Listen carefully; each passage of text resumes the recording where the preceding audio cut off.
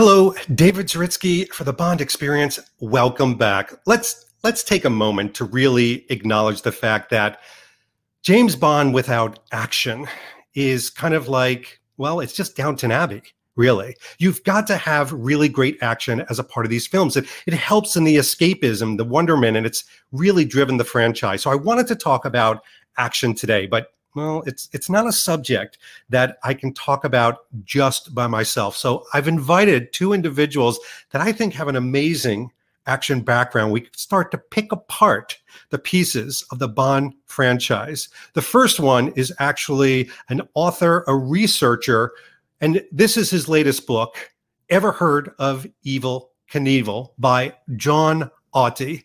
And our next author, who I'm bringing on, is not just an author, a doctor, and a podcaster, all-around Bond fan, Lisa Funnell, holding some incredibly pertinent books in what we're going to be talking about today. And so I'd like to bring them on board without further ado, Jon Auty and Dr. Lisa Funnell. Welcome. Hello. Hi. Now, by the way, short introduction, because I want to get to the meat of the matter of really talking about action with you. But John, what I've loved is you've made action and stunts a part of your research. Tell us a little bit about your YouTube channel. Well, the YouTube channel has been going. In fact, this year, it's 12 years it's been going behind the stunts. And it covers everything that is connected with action for film and television, whether it's looking at those individuals concerned who perform, or it's looking at the techniques and the science behind it and how it's evolved over the years. So there's a whole bunch of clips and all sorts of stuff going on there, but particularly of late, because of the book, I've been doing little shorts about each movie and breaking down certain action sequences and trying to explain how it was done then, and then you look at them in later films and think, oh, they've changed it. That's how it's changed. It's evolved over time. So that's my in at this moment. Your claim to fame. That's my claim to fame. Dr. Lisa Funnell, which I'll affectionately call Lisa for the remainder of this. But, worth noting the fact that you too, I mean, we've had great conversations, and you said what really brings you back to the Bond films is the action. And you've not only written about this, you've taught about this, you've podcasted about this. And I'd like to think that you're actually a supporter of action in what you do. Is that stand to be corrected, or? I love action films, and they're my bread and butter. Even before I studied Bond, I wrote my undergraduate thesis on masculinity in Arnold Schwarzenegger films. So I have talked about gender and action films because that's what I love to watch. And then, of course, I've talked about men, I've talked about women, I've talked about performance, and everything that John is saying. Like, I'm just fascinated by his approach. I can bring a particular lens, but I don't have the technical know-how, and I can't dissect a scene in terms of its component parts. So I'm super excited to talk to John today and see what we can come together. We can cross the streams here. Yes, that's my absolutely. Ghostbusters metaphor. I like that, though. That's actually a really good one. Well, we're going to start to cross the streams because here's what I'm doing today. We're going to take a page from Skyfall, and I'm going to basically be your action psychiatrist MC. And I've pulled together a few incredibly random action scenes from movies, which I think as Bond fanatics, I don't hesitate to say that about you in the most wonderful way, you will recognize, and let's just talk about them. What kind of emotions do they incur? What do you remember about seeing them for the first time? I'd love to get your opinion because these are very, very individual, how everybody treats these. So without further ado, let me take a look at this. One moment. And here we are. So obviously, I would imagine, as you hear helicopters above me, don't anybody panic. This is not going to turn into an action scene. I didn't think that warrant was still outstanding, David. I promised you there would be there orientation here more than just right. verbiage. Yeah. So looking at this, I mean, first of all, John, let's start off. What film is this from? We'll play a game. A game? Okay. Well, it's from Skyfall. And what's interesting, certainly from my point of view, is the way in which he goes from the sequence itself. The shot is, of course, taking or trying not to hit the young lady there with the glass on her head, trying not to Severine, and then the takedown of those around him, and it's edited in such a way. With a lot of these shots you see in films, the edit improves the sequence. Now, I have seen some raw footage of the take of this, and it's been practiced over and over and over again to the point where it is as fluid as can be. And the shot you see on film is very much the shot that you see in the movie. So the concept of the Daniel Craig movies, doing it for real, getting it done as he's been taken through. He's gone through intensive training, and they have rehearsed that to the point where it can be rehearsed no more. He is as good as the character he's portraying, or indeed the professionals who are surrounding him or teaching him as an actor, Daniel Craig, to do this. And it's extraordinary work, I must admit. It's and again, blink of an eye, but they would have taken maybe weeks, possibly months, to get that to that speed and to get it right. That's the whole thing about putting the money on the screen. They do it there. Lisa, what do you think? I mean, you see this. I mean, obviously you remember the action moment. Your thoughts? I have a lot of thoughts. So in terms of my action background, I feel as though I like the fact that Daniel Craig is a body-based James Bond, right? It's all about his body, how his body is acting, reacting, responding to pain. And in this scene, you have him, in a sense, recovering from, the issues that he's had in the past, not being able to hold a gun and shoot straight. So he's going through his own personal issues there. And then he's utilizing the body of another man as a shield. And so for me, there's just like a lot of body focused here that I think is definitely typical of the Daniel Craig era, but I like how they utilize bodies in this respect. And then to pick up on something else John said, the rest of the scene in the context has to do with Severine and her being disposable in this particular film. If you took Severine out of the film, I don't think it would have that much of an impact, in my opinion. And so just to see her and her body and what it represents, it represents a body that has been sold, a body that has been traded and abused, and it's a body that is considered disposable by Silva, where he's doing sort of the shot practice. And then she is the focus of that. And it's interesting when we talk about framing of action. When my students watch Skyfall, they don't know that she has died. Some of them don't register because it's so quick with just the way that it's shot, with just seeing her body go limp in terms of its fragmentation. So they're not even sure. They think, because I asked them about, the women of Bond, do they survive? And most of them get it wrong because it is a blink and you'll miss it shot. And I think the editing there is just not strong enough, but the rest of the action is really body focused. So I think it's a very interesting scene. I like that a lot. It's interesting because what I've heard from a lot of people is they have mixed feelings about this, which is why I wanted to kick it off with this action scene. In one way, it's Bond, and John, you described this very well, being total badass. I mean, he's taking out these guys. How much was he kind of fooling his, kind of lack, his weakness, if you will, in this scene? But on the other point, they're like, oh my gosh, Severine, we hardly got to know you. And was it really necessary, for that whole interaction with Bond, not saving her, but maybe even sacrificing her in a way? There's a great deal of bluff going on here as well, because he's trying to, it's not the fact that he's a marksman. He's a world-class marksman. He can hit a target. That's not an issue.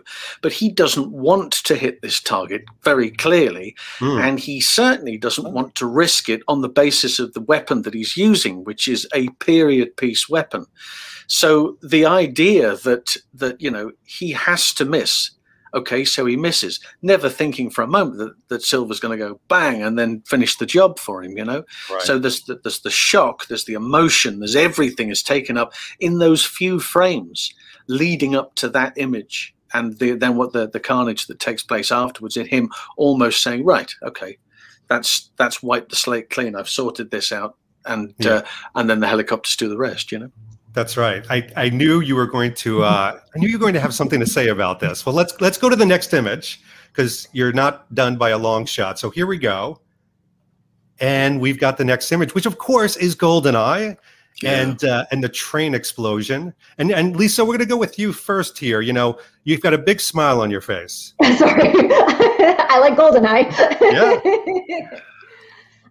You know, it's interesting what this reminds me, and some of the work that I've done has really looked at how women in Bond films have evolved. And when I think about Natalia Simonova, she is somebody who has her own, in some ways, action-ish sequences, although I'd say Michelle Yeoh's the first one to have like a true action sequence on her own fight sequence. But Natalia Simonova certainly has to, you know, dodge things falling, and she saves herself at the beginning of the film. And so I've always had a lot of respect for her character and her ability to avoid fire. And this is a very interesting image because the train sequence right before, a little bit of it is problematic with Sean Bean saying, you know, Alec Trevelyan is saying, you know, Bond and I share everything. And I don't like it when women are treated in that way, the same sort of Severine treatment, that women are objects to be traded. But you have the two of them working together, and she's doing the technical stuff, which Bond cannot do. And she says, Bond, get us out of here, and demands it and figure out a way. And this is the two of them where he literally drags her out because she wants to finish, you know, the technical things that she's doing. But he's like, no, we need to run and jump so we don't die.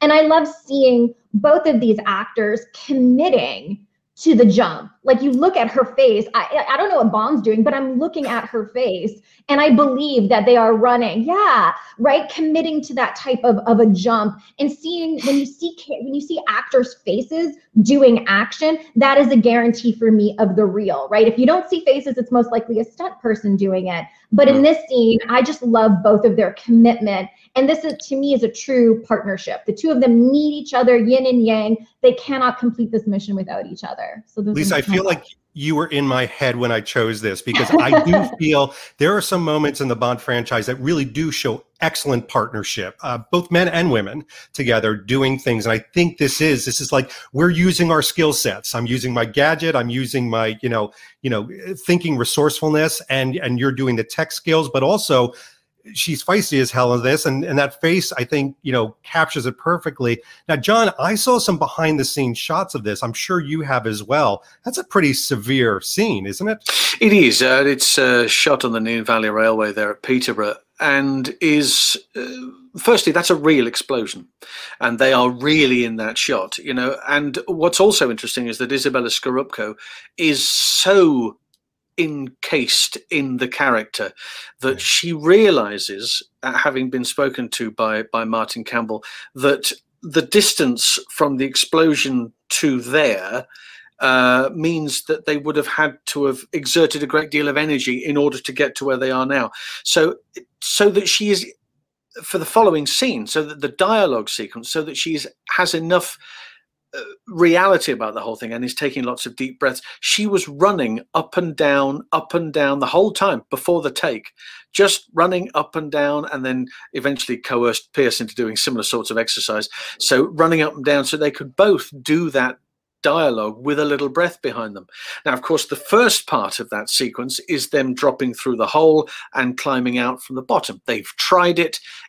The actors have tried it. It hasn't quite worked, and Wayne Michaels and Tracy Eden have done it for them. So they leave the shot from underneath, and then the running away from camera is these two. And there's again another behind the scenes moment where that explosion is so graphic that debris is falling on top of the camera position, and a guy comes in and quickly whips away a flaming piece of board which has landed just on top of the camera, and the two of them are lying there, So it's very real, but Simon Crane, the coordinator, in conjunction with Martin Campbell, says we've got to get it real. We've got to do it for real. Let's make sure that they do it. And they're as committed as the characters are to get away from that explosion.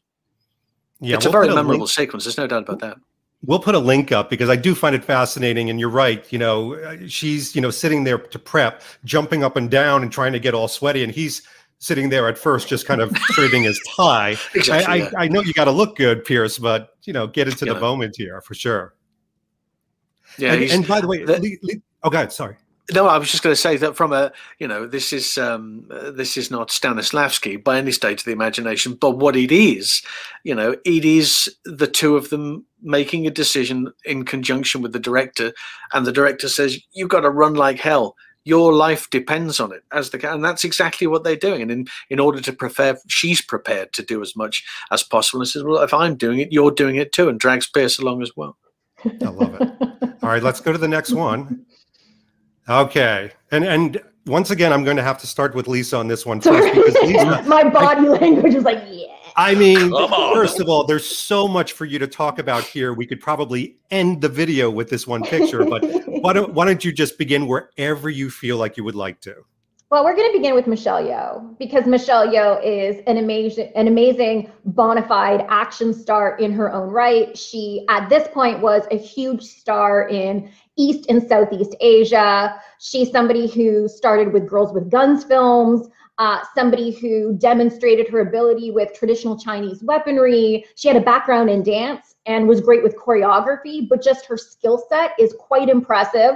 To pick up the action style choreography. And then, of course, shifting into Tomorrow Never Dies. I've always read this as being just like taking Michelle Yeoh's character in Hong Kong action and transplanting it into James Bond, just because I feel as though the film can't contain her. Every time she's on the screen, my eye is attracted to her, whether it is the red coat or the action that happens. And with this scene, yes, the two of them are riding this motorcycle, and of course it takes two of them to do it. But when I think about the labor, the action labor, she's the one who's constantly moving from the back of the bike to the front of the bike. She's doing the physical labor while Pierce Brosnan's Bond is doing the driving, and driving is important. But she is somebody who has such a background in terms of stunt work that this type of action is what I love from her. And this type of action, I think, really elevates this scene. I love it. I loved when you discussed this. There's a podcast out there that I quite like, and I like the people a lot as well, Dress to Kill podcast. And you had a great discussion around this scene where I didn't even know this, but I guess they were each told as actors separately that you're going to be on the bike steering it. And so that's why you had that real kind of go after it in a very authentic way. Is that true?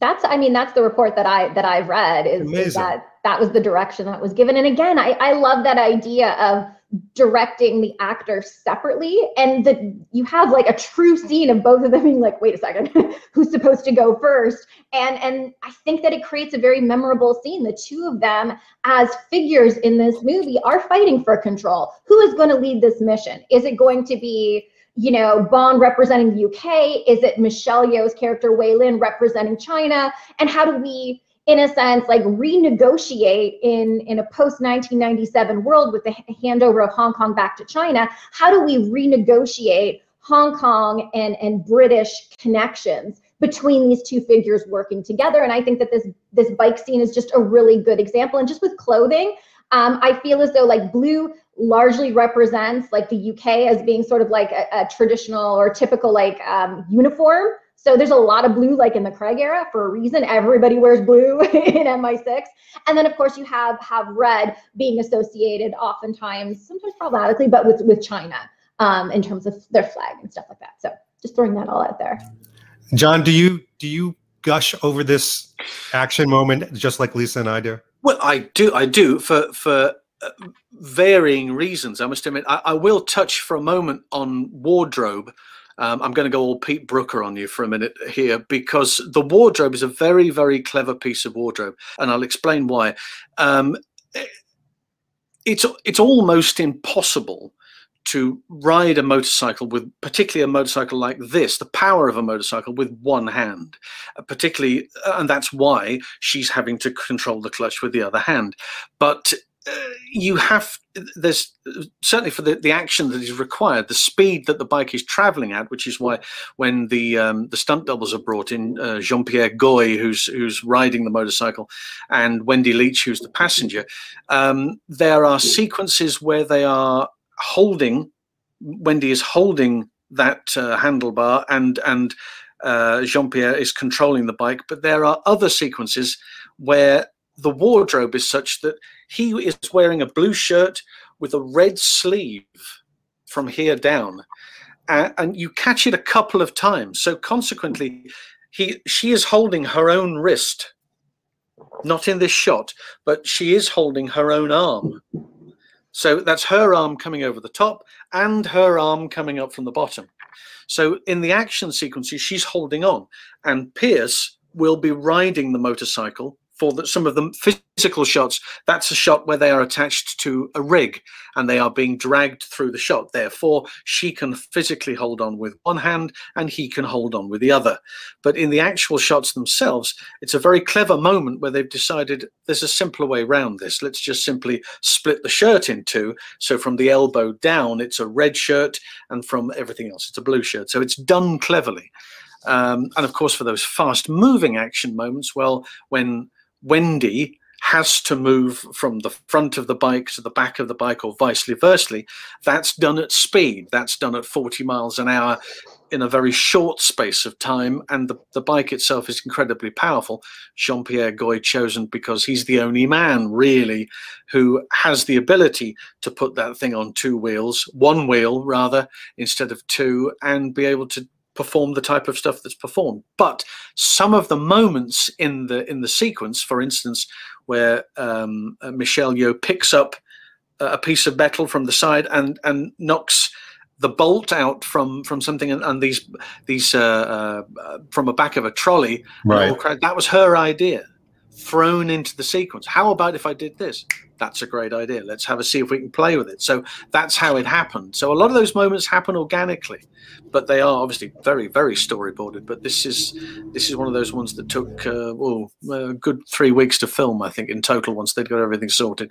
But it's again, Vic Armstrong doing what he does best, those type of action shots. There's lots of shots from behind other vehicles, so you cover what's going on in front. You're covering it all up. It's very similar to the Octopussy pre-title. You get the car holding the upright and you put lots of people in front of it so you don't see what's going on. Similar sort of situation here. But again, a terrific sequence. That possibly a bit long, maybe, in the movie, the motorbike sequence, but it's great.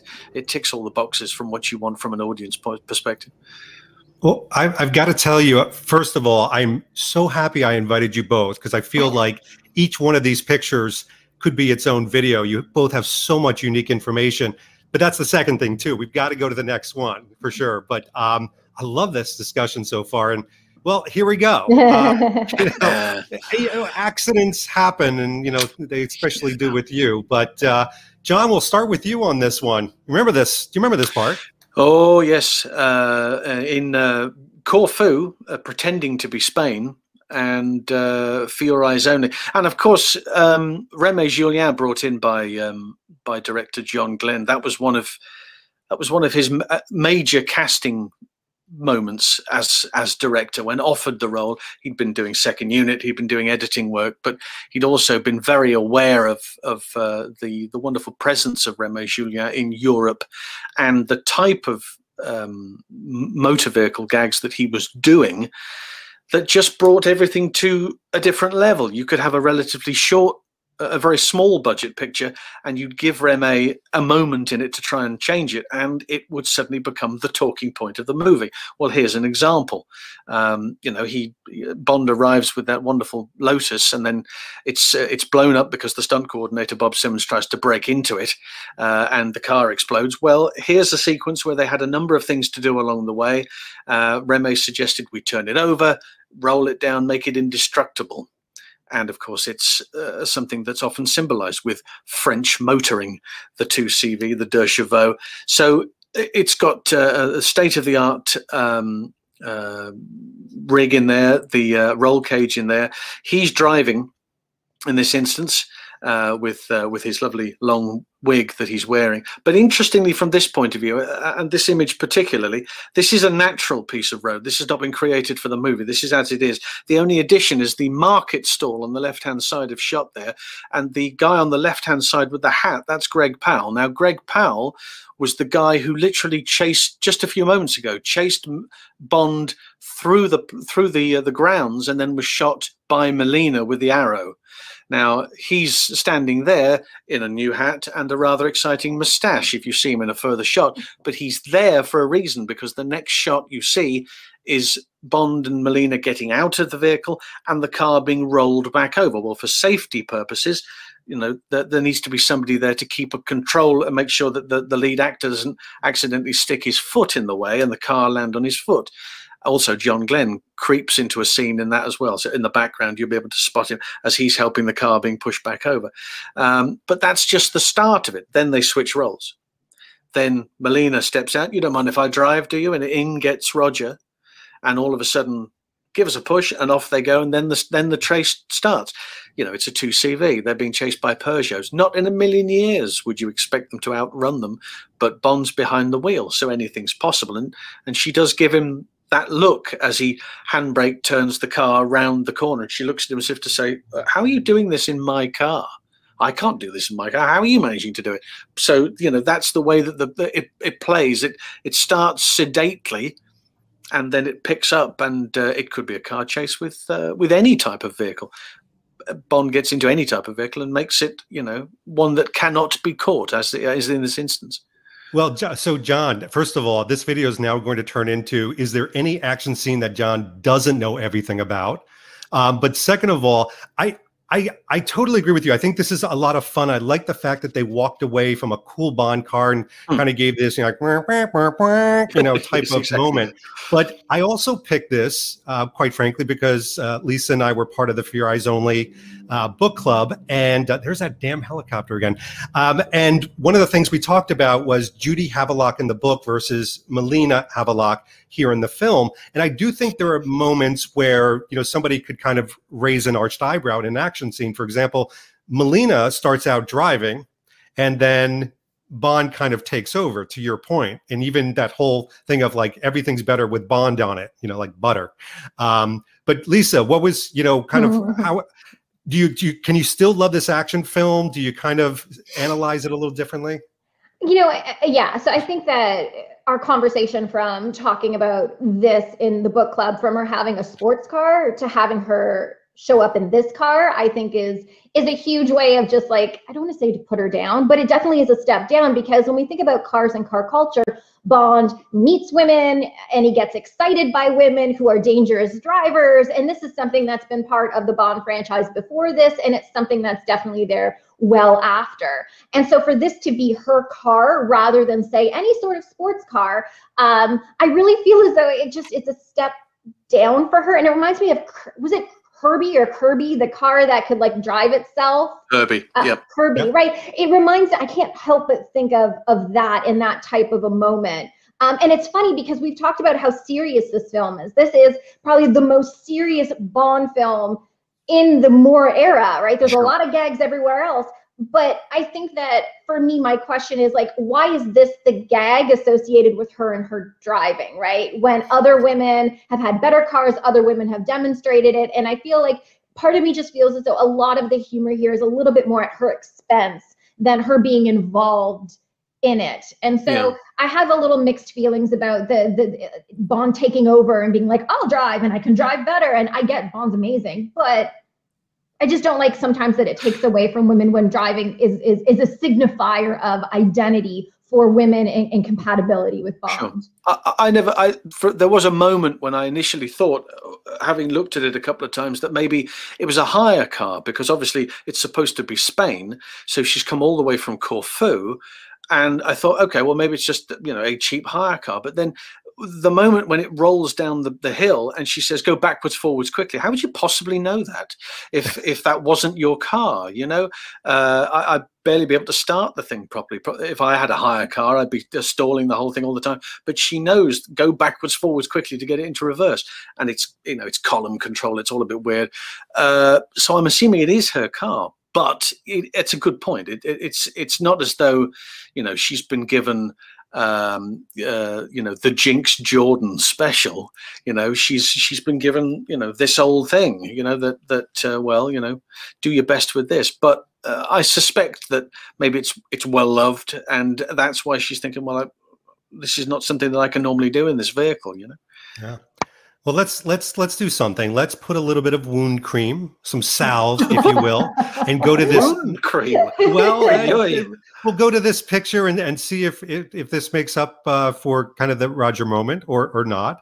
But Lisa, I'm sure you remember this from The Man with the Golden Gun. Lisa, like it, love it. I mean, it's not Michelle Yeoh, but for me, it's a great moment. You know, you have Bond stepping into and waking up in the karate school, in a sense disrespecting, but finding his way out of sort of like the customs. Bond is very much physically outmatched. He's not trained in karate. He's not necessarily formally trained to the same degree as people who have spent their entire lives training, right, at a particular karate school, right? And so you have him jumping out, and then you have, oh gosh, is it Lieutenant Hip? Yes. Yeah, so Lieutenant Hip, these are his two nieces, and Bond says, you know, stand back, ladies, I have this. And they're like, screw you. And they come forward and they pretty much kick everybody's butt.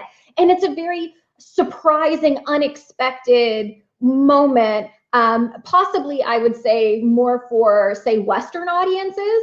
That this would be something that is surprising, but a huge aspect of any sort of Chinese or Asian filmmaking is the fact that anybody can be skilled in martial arts, right? Martial arts, what I love about it is that it doesn't require a muscular body. It doesn't require you to look like Arnold Schwarzenegger. It's about skill and precision rather than the weight of the blow. And so you can be old, you can be young, you can be of various genders, sizes, body shapes. If anybody knows Sammo Hung, you know Sammo Hung is probably one of the best action fighters and stars and has a long career, but he doesn't have a body that we would typically associate with, say, action heroes, right? And so I love the unexpected nature and sort of throwing this in that anybody can be skilled. And these young women come out and they kick everybody's butt, and Bond's just sitting there being like, awesome.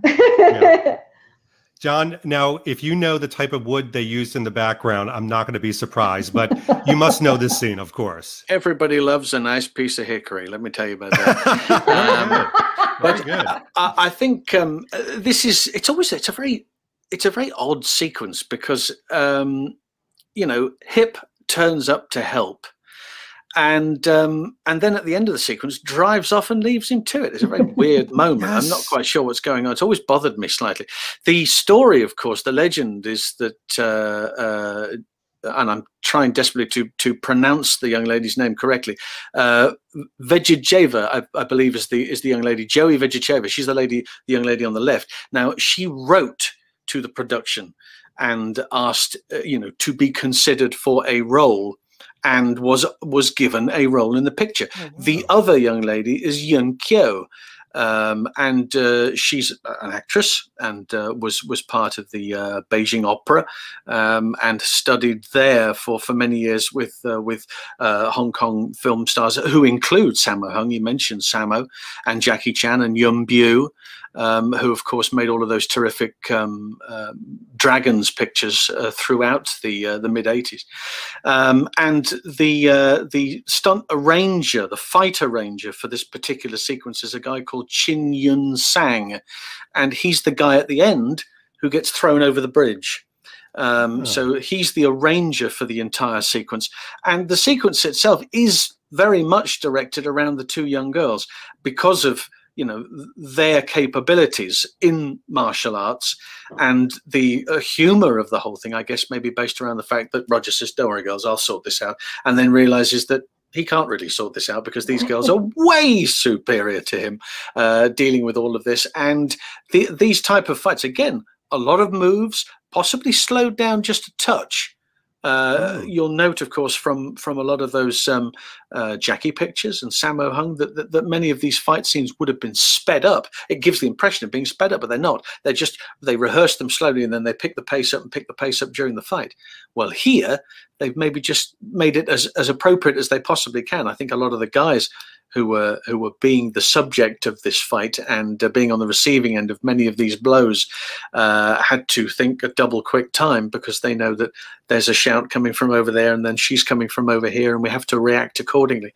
But the fight itself, although has a humorous edge, is actually a very important moment for women in the film and women in the franchise. I think that out of nowhere, you've suddenly got the hero, and he can't do anything in this situation. He's not capable of being able to look after the, look, I'll stand back, girls, I'll look after. He can't. They're looking after him, and they've been able to sort him out, enabling him to get away and eventually sort out the rest of the boat chase. But it's an important moment in the picture, I think.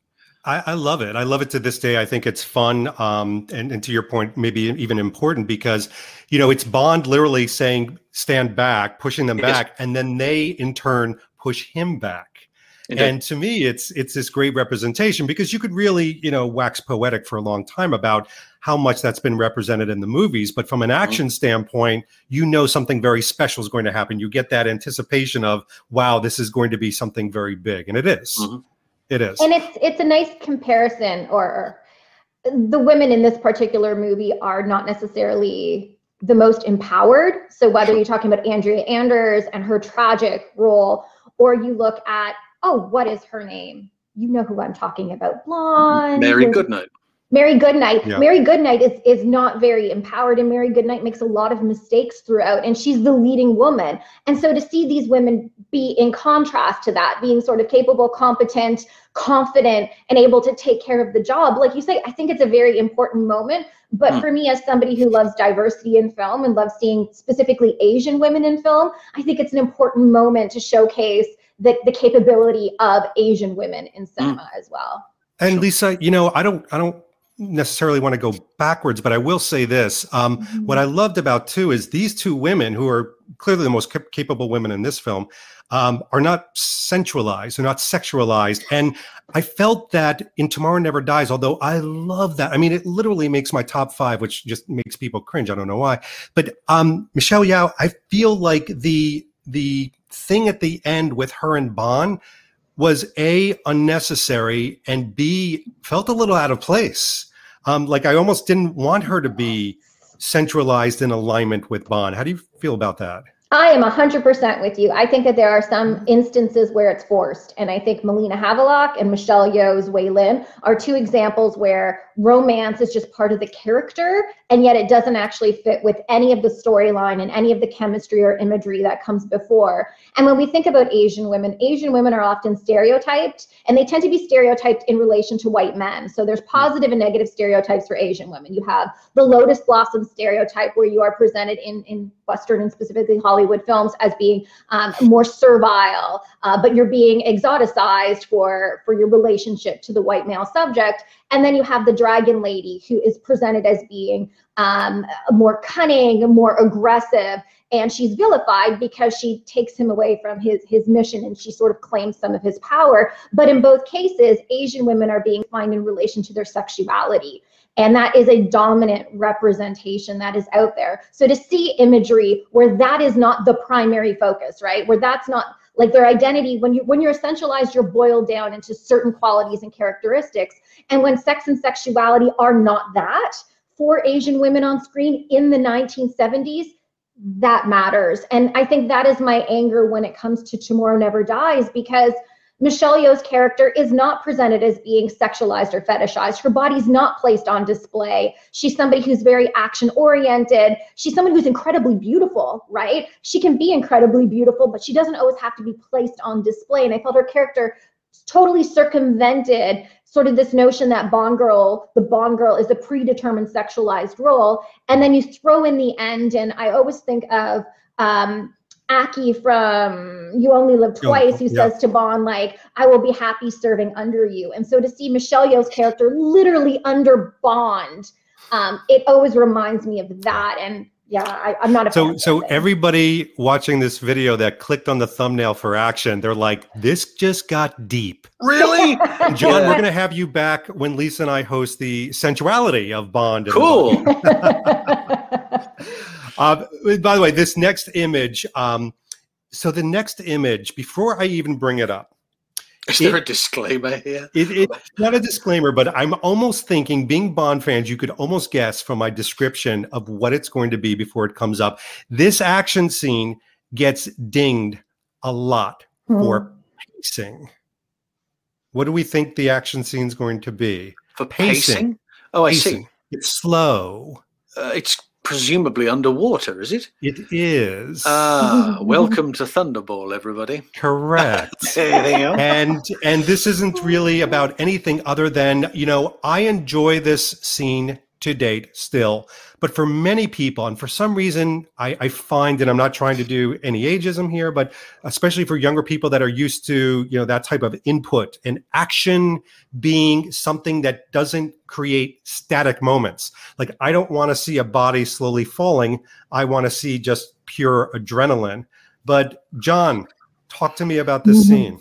Well, I mean, the scene itself, a majority of Thunderball is set underwater, and the concept of having to create action means that, particularly divers like this, and the team that were put together had to create dirt dives the way that skydivers create a dirt dive. They work out the routines on dry land. Everybody knows where they need to be. They go in the water, they recreate them. Now, you have to do that to a certain point here. The pacing of the movie, particularly looking at 1965, you can't speed the frames up. It makes it very obvious that's what you're doing. There has to be a moment of calm underwater, chaos happening above you, but below it's calmer, and then this happens. Well, it's not going to be as frantic as it would be on dry land. You have to take the ocean into consideration. The ocean itself plays a major character in this. Do the same people who think that this is a bit slow and dull say the same things about Jaws, which you don't see the shark for an hour, everything is just suggested here. Well, maybe the underwater sequences could have been suggested more. I don't know. I think that the initial meeting with Domino, I think, is rather lovely. And the fact that they are in this place together, and he's saved. She's got her flipper trapped between the rock, and then the conversation starts. But the end sequence, very simply, has to take place, a large proportion of the picture, underwater. Compare this to Never Say Never Again. Does the pace of the movie change? Yes, it does slightly. They do tend to add in additional shots. There's shots of the what's it called, Tears of Allah, happening at the same time as some of the underwater sequences, so they're blending together. But I've always been a big fan of Thunderball. Yeah. Thunderball was always one of my. It was the first movie I owned on video cassette in the city. And so I played that to death. But the underwater sequences I like very much. But I can understand why people think that it needs to be sped up a little, perhaps. Lisa, how do you feel about this? The pacing, is it connect for you, or you're just kind of like, ugh, where's the fast forward? When you say that, I feel like I'm such a bad film professor because I watch it at 1.5 speed. Is it? Wow. Now I want to see what that looks like. Is it more fun? It's a little bit more dynamic, and it has to do a lot with like the development of action filmmaking, right? We're talking here about 1965, where this is a film that is really a precursor to the development of blockbuster action filmmaking, right? It is showing us a big action sequence. And I think Jon is spot on. You have the ocean being the biggest factor, and bodies move slower on ocean. But we also have to think about editing techniques, right? Rapid editing has an impact, right? When we see, fights taking place, and if there's rapid cutting, it makes our pulse race, right? Visually, we are being stimulated, and we call it sort of like the kinesthetics of action, right? It's bodies moving and the images are moving and we're moving with it. And so we've become accustomed or acclimated to a quicker pace today. So when we go back and watch these films, it's a different pace. It's at a different era of filmmaking. So I can appreciate what it was doing it underwater, it's a large scale battle sequence like you would get in a war film, but it's taking place underwater, and that is notable that they did. Everything that Jon said is very notable, but I think it has to do with us and the way that we have changed over time. And so when I teach it, I always tell my students 1.5 speed is your friend, but we have to be able to appreciate what is going on in this film and all of the underwater sequences. And Jon is right. Like, it's not just this. Bond meets Domino Derval underwater. Bond makes love to Domino Derval underwater, right? Water has always been a huge feminine element as well. And so I think that And I always get asked about bikinis and stuff. Like, how do you feel about it? I'm like, it makes sense in Thunderball because it's friggin' hot and everything takes place underwater. So I expect people in bathing suits. So I don't see that as being sexualization. I see that as being like, everybody there is going to be in a bathing suit. Yeah, so practicality in reality. Yeah, it's practical. And so I think that there's just a lot to appreciate in this particular film, the way that water is being utilized. Yeah. The only thing though, John, and I don't know if you know this, and my question is like the very end. So I love the fact that Domino shoots the villain, but then like the way that the image is projected as it's hitting the rocks, to me has always seemed like it's terrible, and that's sped up and forward, and I always felt like that ruined the that somebody on movie. the set has said 1.5's your friend here. Just shove the back protection on really quick. It'll be fine. It does. It's out of context, isn't it? Yeah. You know, they're doing this, and it's the boat's clearly not traveling at 150 miles an hour, and yet it does give that impression. And the impact from the boat itself, or the model itself, as it hits, no, I think it is a boat, as it hits the rock, it's never that fast. It has been sped up, but you know, and the music's pumping, and they're getting that adrenaline going, and you know, they're thrown out of the boat, and there he is at that last moment. I think they're just trying to increase it along.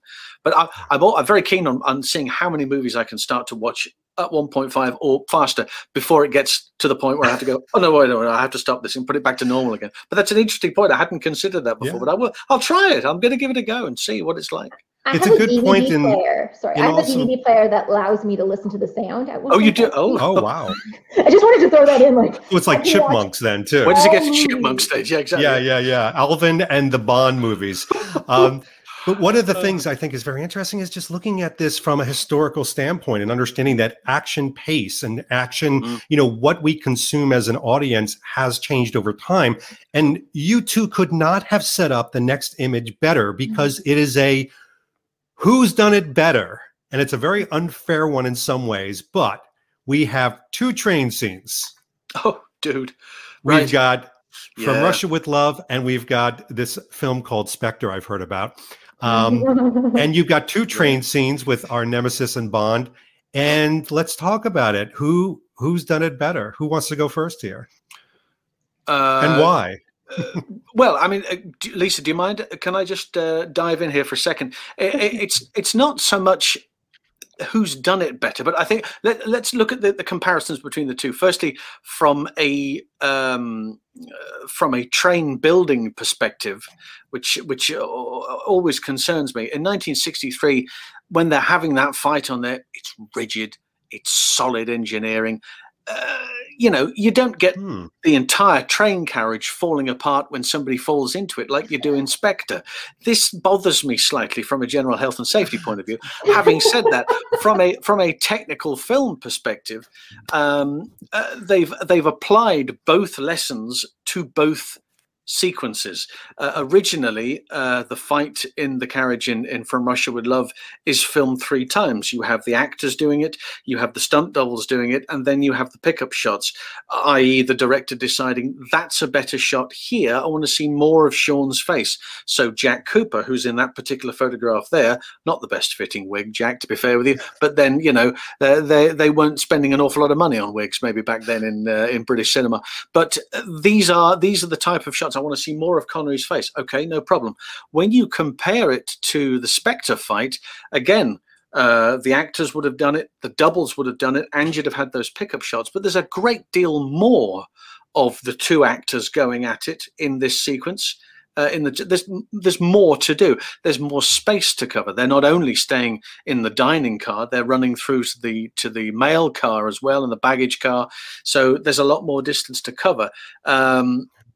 The exciting element about From Russia with Love is that it's done in shadow. One of the first moments that happens is the light of the carriage is shot out, and that then allows for more play as far as the stunt doubles are concerned. The editor must have been thinking, oh, that's fantastic. Now I get a chance to play about with it, because you don't have to hide a lot of stuff. I've gone through that sequence at half frame and half frame and slowed it right the way down. You only see one double twice in the movie, and you only see both doubles together once.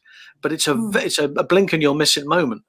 Whereas in the Spectre fight, there is when you see people falling through, when Bond is falling through this, or the other guy's been set on fire, you know, it's very clearly the stunt double. There's no CGI work there. They haven't done face replacement in that fight.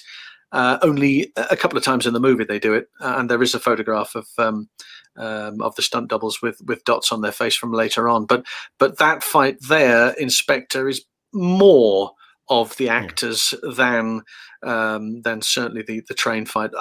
Which one do I prefer? I prefer From Russia with Love, on the basis that it was maybe the one that set everything else up on past that, plus the one on Spy Who Loved Me as well. That's why I said it was a little bit unfair. But Lisa, what about you? So I know that is a stunt double, but Red Grant always reminds me of Daniel Craig. So just saying there's a connect. Oh. Anytime I watch it, I'm like, he looks like Daniel Craig. So I always found that interesting to have like this villain figure early on who then becomes like a template for Bond, just like in terms of their physique, their looks. And you know, it's interesting because I do expect and would expect Daniel Craig and Batista to be doing more hands-on action, because the two of them are more hands-on in terms of the type of action that both of them have done in previous films, and one of them is a wrestler. So for me, I see that as just being like more of a wrestling move, and I would expect the two of them to have more shots and for there to be a lot more participation just in sort of like the general sense of action. In terms of everything John said was brilliant, by the way. In terms of what I prefer, I don't like Spectre, so just throwing that out there. I do prefer From Russia with Love because, again, these types of fight sequences, it's not as if there were so many going on at the time that you can then sort of go on and start innovating, right? You're talking about creating action sequences at the beginning of the action craze.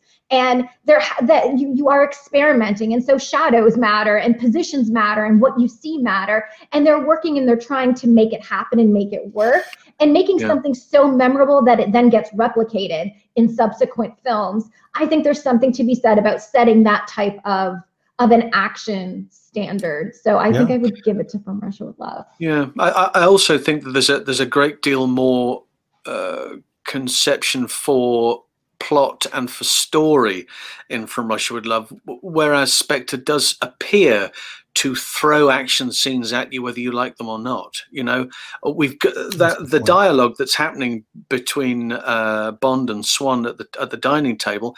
There's almost none of it at all. You know, you get to that stage and all of a sudden there's a fight. And I feel as though if that had gone on further, we'd have maybe found out a little bit about the two of them more. You know, we'd have found out more about the storyline, and maybe you wouldn't have had to have had so much of an elongated fight sequence, as entertaining as it is. But I feel as though it probably has its issues. Well, maybe of note too is that in Spectre, you do have the Bond girl playing a more active part. I mean, she does have a gun. She shoots, you know, Hinks in the shoulder, and you know, whereas you know, From Russia with Love, she's asleep. You know, she's been knocked out. Yes, that's right. Yes, that's very true. Sorry, go ahead, Lisa. Oh, I was just going to add to what you were talking about, like the action, and I think this is something that when we think about the role of action in an action film, is it there just to be spectacle? And I feel with Spectre, the action's there because like we need a car chase. Here you go. We need a train chase. Here you go. Versus this idea that action is part of the narrative. Action is also telling a story. It's bodies in motion telling us and giving us a narrative from start to finish. There has to be a purpose. And I feel as though there's a purpose in the first film. In this film, and I just don't think there was a clear narrative in Spectre. I think there were a lot of ideas and concepts that were not braided together. But we have to ask that question, like, is there a purpose to the action that we are seeing other than spectacle? And, you know, let's blow up something in Spectre and make it the biggest explosion and not film it very well. And it's just like, that does nothing for me, right? That's just a lot of like environmental destruction that just happened. Very weird. But you do see, how many movies have you seen that all of a sudden there's an action scene and you think, why? Oh, I know, because they've run out of plot, or they've run out of script, or, you know, we have to fill 6 minutes. So you can see why it happens. And unfortunately, I don't think it should be happening in a franchise like this. Yeah. There are some that, you know, the unfortunately, I tend to call it action porn, porn or action for action's sake, just kind of thrust in there. Sure. But there are ones that work. And I can't help but think about even like in Westerns, when you suddenly have a bar fight and it leads to kind of the next image where you've got some pretty interesting scenes, but you also have kind of a Western like bar fight with glasses smashing and things like that. But Lisa, I mean, what do you think about this? Is it action for action's sake? Does it have some pretty badass moments? Yeah, and I feel as though here we are, 1989. I feel as though this is a film that is really leading into women in action, right? In a more typical way. We've had Alien and Aliens already. We've had the first Terminator. We're coming to the second Terminator. And I see Pam Bouvier as being a precursor to women playing more of a central action-oriented role in the James Bond franchise. And she's somebody who has, the big gun, and it's very phallic in nature, and big guns. I mean, a lot of action women at this time, it's the low slung gun, right? It's supposed to be there because action is typically coded as being masculine and being quite phallic in nature. And so women are possessing the signifiers of masculinity. And so she is there and she's trying to take care of herself. And I mean, when you look at the dynamics of even the bar, there are women dancing and there are women as servers. And then she's occupying this space and going toe to toe with the men in the bar who tend to be the patrons. And she's wearing a Kevlar vest. She gets shot. She does play a central action oriented role in this entire sequence. And so I think there's a lot to be said about her representation in this film and the centering of action women or women as action heroes in the world of James Bond. Yeah.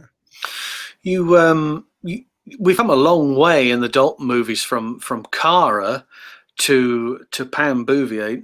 Would you have seen Cara do this? With a pump action shotgun and a vest like this? No, most certainly. But the fact that her character, she's a CIA operative. She is working as part of Felix Leiter's network. And she knows about this sort of stuff. She knows how to handle a weapon. She knows that, it's a Wednesday night, or Saturday night, should I be, turning up at the Barrelhead Bar, a woman alone, turning up at a bar and sitting at a table and waiting for, and how many men has she had to fend off beforehand to go take a hike, and I've got a gun here, don't mess with me, and all this sort of general stuff. But also from the fight itself, it's a very new type of fight that we hadn't seen up to that point. We've seen brawls before in pictures, but not in a Bond, especially. Or there was the gypsy fight there in From Russia with Love, when Krylenkov starts that whole fighting sequence. But here in the bar, it's good old-fashioned bar brawl. It's how many other films do you know when a swordfish is taken off the wall and used as a weapon, and broken through a chair that suddenly disintegrates? But she's doing a lot of this great stuff herself.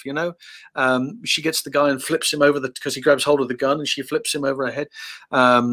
Paul Weston said that took some time to do, but she was very good. She was very determined to get it done. The guy was standing on a little box at the back just to get some additional height, so he didn't clatter her in the head with his knees when he came over the top, because she knew that she had to just duck down and stay put. This wasn't going over her shoulder. He was going to go over the top of her head. So she was aware that she was likely to get a beating from this in some shape or form, but she said, fine, it's cool. That's what happens. That's the role I'm playing. And a lot of those action bits around it is terrific.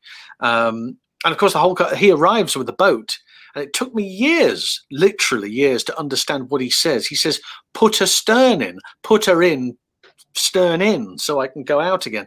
And of course, that makes an awful lot of sense for the leaving. But I don't know, must have heard, I've had senior hearing moment, I think, possibly from that for years. What I thought he was saying, I haven't a clue, but it makes a lot of sense for when they just leave and then sail off. Of course, she gets shot, but luckily wearing the vest. But it's a great fight. So, John, I can't believe this, but I actually have to correct you. There has been a brawl in a previous Bond film to this one, and it is, I'm almost embarrassed to say, it's Casino Royale 1967. Oh, that brawl. Yes, I see. Yes. Oh, that film. Oh, yeah. And We're also not count features cowboys and Indians. Yes, that's very true. I hadn't thought of that. Yes, you're quite right. I'll leave the room if it's all the same. Sorry, guys. All right, this next image to me is nearly iconic. It's arguably an action scene to itself, but it also leads into an interesting action scene. But it also talks about the powerfulness, I believe, of a villain, or if you want to use the term villainess. And that is the Mayday moment from A View to a Kill, which I still maintain. I think Mayday is probably the single best part and thing associated with A View to a Kill. And I've had some harsh words for the film, but nothing harsh about Mayday. But Jon, I mean, I'm sure you've got tons of information, but this really is kind of a wow moment for the audience. Well, it is. I mean, it's still not terribly clear at the start of that sequence. You know, is it a man? Is it a woman? Nobody knows really particularly. And then you only really catch sight of that partway through the chase up the Eiffel Tower. But the concept behind it is sensational. We're in Paris. Let's use the Eiffel Tower. I know, let's get somebody skydiving off the top of it, or base jumping as it's now known. And everybody always talks about, you know, BJ Worth and being able to jump off, and you see the little ramp at the end at the very top when he jumps off, because Michael Wilson said to him, "You're going to need to run for this." You know, Michael Wilson, a very hands-on producer, not just a case of producing and finding the money, but also very good at maths and worked out the trigonometry and said, you know, worked out the feet per second and said, you need 3.5 seconds and then pull your chute. Oh, thanks, Michael. You know, all this sort of stuff that you think, hey, this guy's really cool. He's not just a producer. He's going to save my life. But also from a coordinating point of view, this section itself is not, you know, the skydiving, that's all left to BJ and the team. But of course, Martin Grace works the section leading up to that. And at the time, 1985 in the UK, and it's UK stunt guys there's only one black stuntman on the British Register, who's Clive Curtis, who joined in 1976. There aren't any. The next one that turns up is in 1987. So as you can imagine, you know, we've had a very long period of time. And so Clive Curtis doubles Grace going out onto the very clearly walking out onto the girders there before the jump, before she whips the cape off. It's her, and then she makes that jump, you know. But it's a staggering sequence, and it's so important to the film that Godley and Cream, who directed the music video for Duran Duran, thought it appropriate enough. Right, let's film the video there. You know, it's got, every time I went to Paris a couple of years after that, and I was doing exactly the same thing. You know, as a kid, you go, this is fantastic. I'm on the Eiffel Tower where she jumped. And well, I mean, I wouldn't want to do it, I must admit, but it was some leap. But again, yeah, very iconic, I think. And then the chase after it is very iconic as well. But it's great fun, the movie. I love it. Lisa, this is an introduction to what I term a very capable, and by the way, very effective and successful villain, an assassin. You know, you could almost, you know, put her head to head, and, you know, is Bond as successful as she is? But what do you think about the reveal? What do you think about the action moment? I've always loved this scene, and even as a child, it fascinated me because I love butterflies. And so right before this iconic jump, you have the scene where Bond's trying to get information. You've got the butterflies flying around with the woman singing opera. And then like one butterfly has a hook and it hits the guy in the face. And so I've always likened what this action sequence shows is a connection between the butterflies as being a killing mechanism and a butterfly as being an escape mechanism, because she does sort of take flight and fly away. So I've always seen but I've always seen a connection between like the imagery at the beginning, and it's well conceptualized that that's the imagery at the end. So I've always connected the two of them. And then when we look at Grace Jones as Mayday, who was involved in the costume design, who was very bright and colorful in terms of her costume. But for me, Mayday is the film. Mayday is an assassin. Mayday, I mean, there's issues with her representation, so I'm not going to say that there aren't some stereotypes that are involved. Very much like Zulu from Conan the Destroyer. There's a connection there between some of the imagery. But when I think about Mayday, Mayday is somebody who kills a lot of people, but Mayday is also somebody who chooses her own ending. And that never happens for women villains. It never happens. She is betrayed by Zorin. She decides, oh, you want to screw me? I'm going to screw over your plans. She's the one who uses the crank. Bond's down there being like, can you carry me? And she's cranking it out. She's the one who continues on the trolley, finishes the mission that Bond's like, oh no, what are we going to do? She's like, no, I'm going to do it. And she dies on her own terms. And for me, there's something so empowering about seeing not just a woman of color in a James Bond film being bold, being brave, being strong, being feminine at the same time as strong, but having that much self-determination. I think all of that is the reason why every time I watch this film, I always think that Mayday and Zorin combined, but Mayday specifically, is the most interesting aspect of this entire film for me. And I think the franchise owners at the time knew that, because, I mean, it is the first time, statistically speaking, that a Bond girl, if you want to call her that, or Bond villain, if you will, is the same size on the poster. You've got her and you've got Roger Moore. And she looks very action oriented. She looks like a muscle, because she really came to the table with that strong essence. And I think that's why the action scenes and even the redemption action scene at the end is so powerful. There's an interesting moment, really, because the idea that obviously she's killed Tibbet, right? And Tibbet has been Bond's Dr. Watson for this entire thing, and then to suddenly say, they join forces. Often I think, really, it's bothered me slightly, but you can understand long term that she realizes that, she's been double crossed in a big way, get Zorin for me and all that sort of stuff. But and then she goes and takes the bomb outside. But he says to Zorin, killing Zorin was killing Tibbet was a mistake. So I'm going to make the same mistake again. Okay. This is my friend. You've killed my friend. She did it, but there's no real comeback as far as that's concerned, because all of a sudden there's a mutual thing between the two of them. The poster's an interesting concept. Has he met his match? No, but I think if she took him outside, she'd give him a really good hiding. I mean, there's no doubt about it. He wasn't in great shape back then, was he? But that explains your question as to why there is no conflict between them at the end. No, exactly. Put Mayday and Bond together, she would kick his butt, and so I think that she's just she's set up as being physically superior. And there never is any sort of like Bond redemptive justice in this film. No. She gets away literally with murder and chooses her own exit to the film.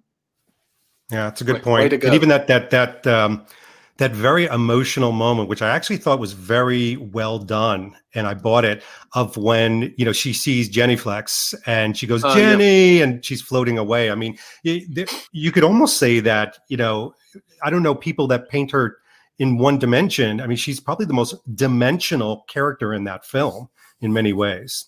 But we're going to go to a different dimension. We're going to change everything about this discussion for the last two images. And now you can think of what we just talked about for the last hour as a bit of a warm up to this, because I'm going to do something very unfair to both of you. Is it dance? What? It is dance. It's a dance off. Here we go. I'm going to do the cabbage patch. Okay. No, it's not a...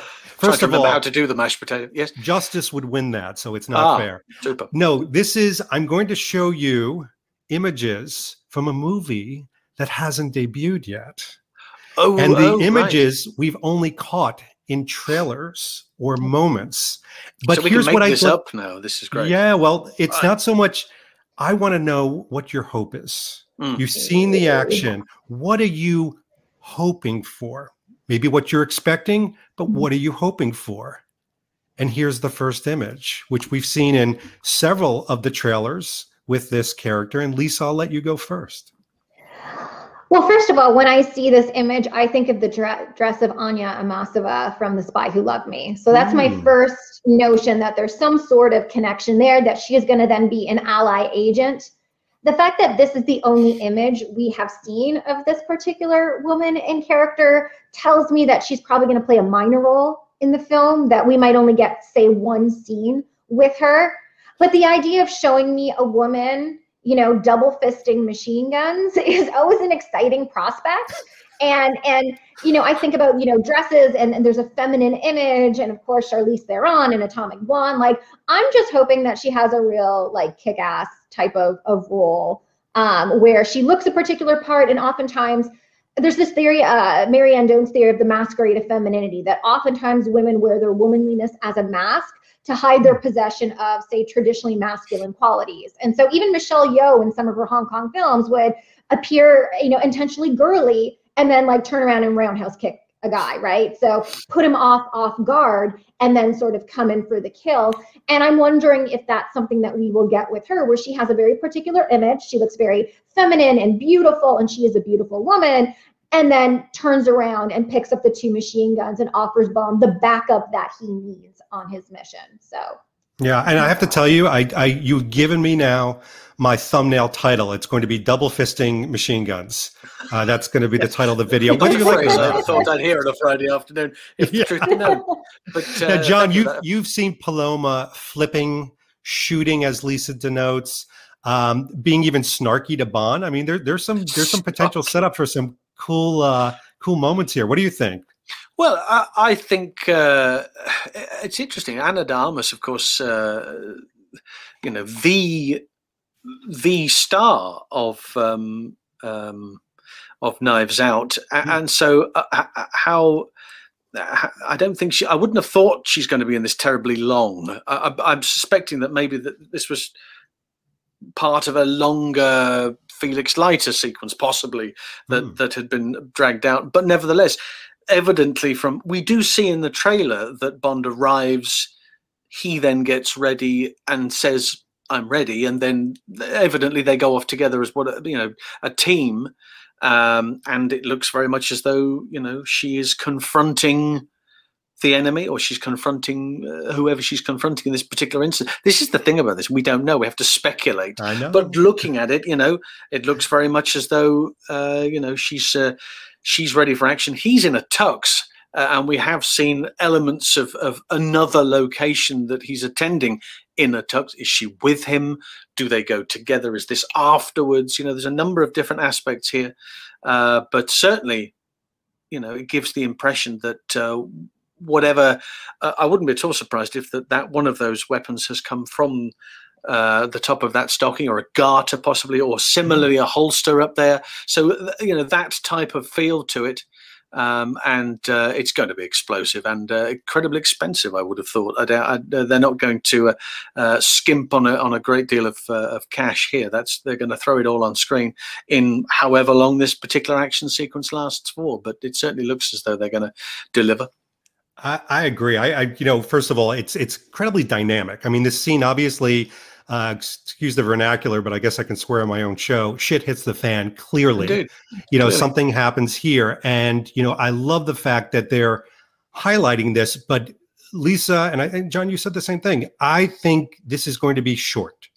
And what I'm hoping is in this action film, because I think we're all going to like this character, I hope it's not short because something is ended short, like her life. Like, I would love to have this kind of capable action moment with this new action hero, and she says, James, you're wanted back in England, or wherever he goes from here, and hands him his tickets and tosses him away, or whatever it is, as opposed to another sacrificial lamb. I agree with that, and I feel as though this is a film where there are a lot of women, and I love it when Bond is supported by women, but Bond doesn't have. You don't sleep with everyone you work with, right? Bond doesn't have to have sex with every single agent, right? And so I love the idea. And again, I mean, she does have the garter belt. I mean, it's feminine, but it's sexualizing her. It's kind of Laura Croft, but it's also kind of Pam Bouvier. Like, there are these elements there, but I love the idea of having a woman support Bond in the field, rock on, high five, save the world. And that's how you would deal with other agents, because you just don't sleep with everybody that you meet in the workplace. I'm just saying it doesn't happen. Yeah, I mean, Camille fared well. Camille did not sleep with Bond, and I think she's one of the better characters, and in a film that again gets a lot of dings, but I think there's a great moment there. John, you think you're going to say something? Yeah. Oh, well, I was just going to say I lost you for a few seconds there while my the hamster was running around the wheel. We were muting you on because the we were router. talking about you. I knew that, but that was the Camille reference you were making. There was I was going to mention that earlier on when you were talking about Michelle Yeoh and how the love. The end of that action sequence between Bond and Wei Lin, felt awkward in the respect that it possibly didn't need to be there. But Roger Spotters, with the director, maybe thought, we need a love scene at the end of this. There has to be something. I know, let's start by him giving her the kiss of life and then moving on, which you didn't need to do that with Camille. Camille was also a very capable individual because she had a mission of her own that she wanted to try and sort out and was able to pull that trigger, So I think maybe we see, although maybe briefly, but we will see it from Paloma's character. Yeah. And, there's the last image is another speculative one. Lisa's already hinted to it. I had to show it because I think it's really going to set up something truly exciting from what I can see from a visual standpoint. And there's a couple reasons, and I'd like to make some observations before we chat about this, because this is the old team up. I mean, this is really just teaming one agent with another, and we won't even get into the debate of numbers and who's got which numbers, but one thing from a wardrobe standpoint is number one, they didn't over centralize, obviously, Nomi. But the other thing is, and you may not have spotted this yet, but of course I did, they actually are wearing the same watch in this shot. Now, Lisa's getting close to the screen. I'll send you shots. But from Omega, I know that Omega supplied them literally the same watch, which interestingly, this is Bond's retirement watch. I mean, it is the watch he has when he's retired before he's pulled out of retirement all throughout. So the fact that she has this same watch, very similar weaponry, potential gadgets I'll even poke at, is very interesting on how this is setting up. Now, we have to speculate a little bit. All right, so how is this thing going to fall out? Is it Bond that gets caught and maybe Nomi doesn't? I don't know. What do you think, John? His retirement watch has gadgets. Does no, this happen? I didn't say that. An average carriage clock that you're presented. Thank you for 30 years service. Don't use the sweep hand. Don't touch that. Don't touch that. That's not going to. No. Well, I mean, what am I looking at? I'm looking at a sequence here that it looks like the end of one of those movies where they said, right, we need to go in and sort this out. Let's go and get the guy out. And, they're all dressed the same way. It's an episode of the A-Team, or it's that type of thing. It's where everybody now has to get inside the, whatever it is they're inside. For you to suggest that they're all wearing the same watches suggests that that's significant, that, maybe these watches are, they can communicate with each other through them, or whatever they can do, or they can locate wherever they're trying to go for.